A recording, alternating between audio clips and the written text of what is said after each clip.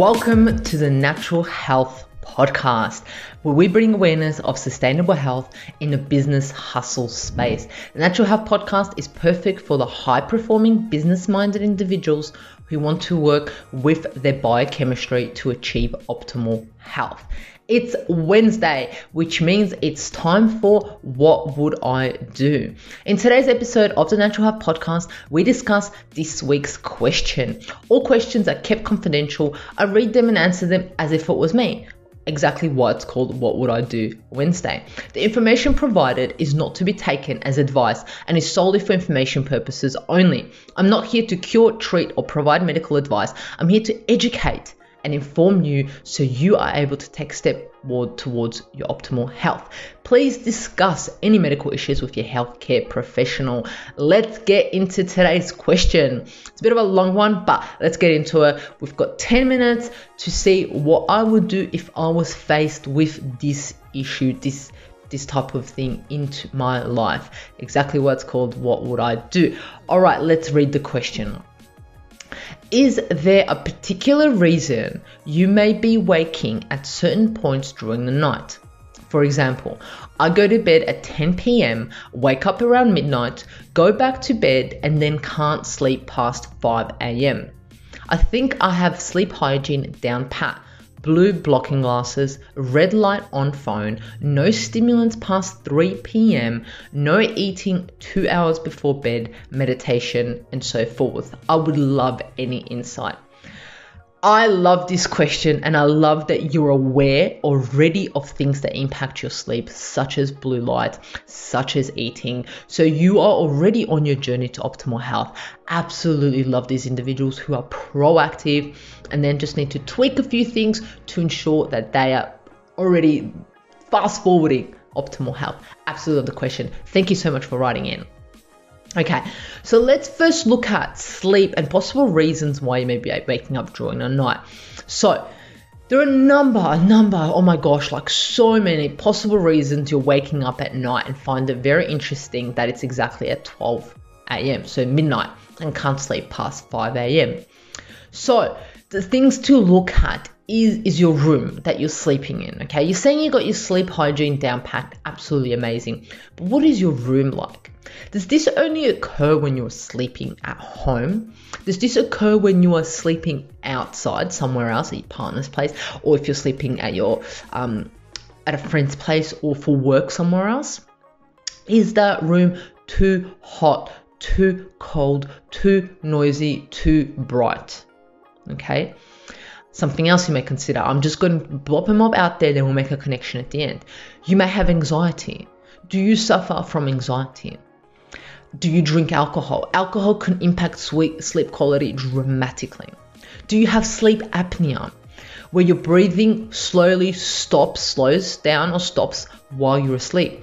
Do you have thyroid issues? An overactive thyroid has a ripple effect on different systems of the body, including your sleep. Do you have back pain due to the mattress that you're sleeping on or the pillow that you have? Inflammation. Inflammation is more active during the night. Are you more of an inflamed person, and therefore this inflammation is keeping you awake? Are you sweating? Is that why? Because due to low estrogen levels, is that why? Do you have low estrogen, so you're sweating more? Or sweating could be also because of anxiety.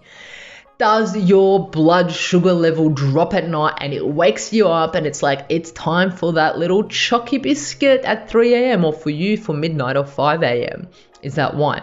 So those are some of the things, like just bam, bam, bam, coming on top of my head. There's so many I know there's so many. So we have to think about where we're going to start. Okay.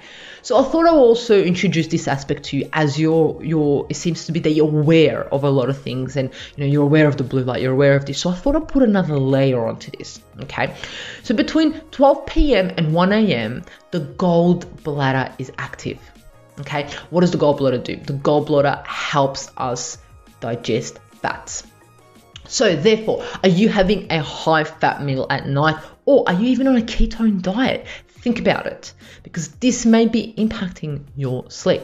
Okay, so another thing also is that it helps break down fats, right? Emotionally, blocked energy is this Mendelian could indicate that you're being too judgmental with yourself or with others. This is emotionally speaking at this time, okay? So that is being too judgmental with yourself or at others. Between 5 a.m. and 7 a.m., this is our large intestine. This is when our large intestine picks up and it works and it does its thing. So emotionally speaking, this is talking about need to let go and release control. Very interesting.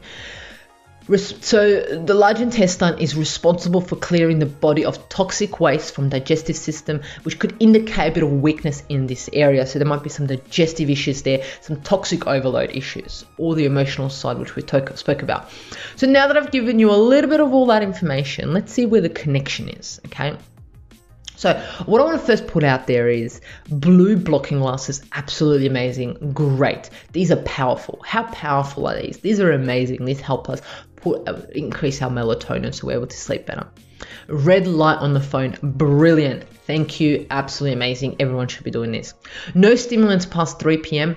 Amazing, good. However, I would push this, if this was me, if this was happening to me, I would push this to midday, as half-life of caffeine stimulants can be up to 10 hours, depending on what it is, okay? So if you're looking at about 3 p.m., 10 hours, that's 1 a.m., okay? So it may still be active. No eating 2 hours before bed, absolutely amazing. You could even push that to 3 hours, 4 hours, depending on how your lifestyle is. Meditation, great. Putting yourself in a parasympathetic nervous system, that's what I like to hear. So what we need to do is we need to address what is making you wake up in the first place around these hours. Okay, so let's ask ourselves some questions, what I love. All right, let's get those questions out there. Questions I would ask myself. Or, is your room cool enough? Is your room dark enough? Is your room quiet enough? Are you drinking water before bed? Because this could impact it. I know you're not eating, but are you having drinks?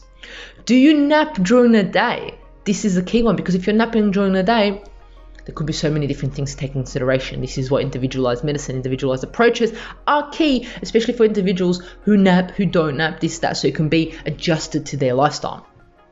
Are you on any medications which may be causing insomnia? How old is your mattress? How old are your pillows? Are they comfortable? Because this can be an issue. And also the emotional aspect. Do you have anxiety? Are you judging yourself? Are you judging others? These are some things to take in consideration. And not only that, are you letting go and releasing your emotions? Okay, what would I do if this occurred to me? Absolutely great question. If this occurred to me, I would ensure that I have PJs which are set for sleep. PJs that are breathable, comfortable, preferably cotton, organic cotton, which means my body's able to breathe through it. Therefore, if I'm sweating, it's not making such a big deal on it, because through the cotton, my body's able to breathe through it. I would have a sleep routine down pat. So I would, every night I would go to bed at the same time between 9 and 11 p.m. My room temperature, this is where I would play around with, would be between 16 and 20 degrees. I would change it up. I would track my sleep, change it up, and see what room temperature is the best for my body. And I know if you have a partner, this can be a little bit difficult, but thank God we have blankets and things like that. So if it is a bit too cold for your partner, they are able to put on some blankets on their more extra PJs in that sense. Okay, a dark room with no light. I would ensure I have block out curtains, make it as dark as possible. I would ensure there's no laptops, no phones, no TVs, no light that could wake me up during the night. My watch, everything off out. I would invest in a white noise machine, because these are absolutely amazing. Because if sound is an issue, because where you are living at midnight, someone might have a routine where they sing on their balcony at midnight, and that's what may be waking you up. This white noise machine will remove that noise. Okay, and like I said, caffeine, I wouldn't have any stimulants after 12 p.m. And I also have no food 4 hours before bed, and this has got to do with the blood sugar level balance. There you have it. That is what I would do if I was waking up during the night. And I know for these specific individuals, it's midnight and 5 a.m. And that's exactly what I provided the information for in regards to emotional, large intestine, and gallbladder. However, this could be placed onto anyone who has issues. waking up during the night? Ask yourself those questions. Consider the little tricks, tips that I've that I've provided you with information on this podcast. Okay, let's wrap it up. I've hit my 10 minutes. I hope this sheds some light to your question and anyone listening who may have a similar issue. If you have any questions, please feel free to contact me at mahela.raguse on Instagram, and I will be in touch with you and hopefully be able to answer any of your questions, even through this podcast. That would be amazing to get it on here. Remember, you're not alone in the journey to optimal health. I'm here to assist you and make this journey a pleasant one.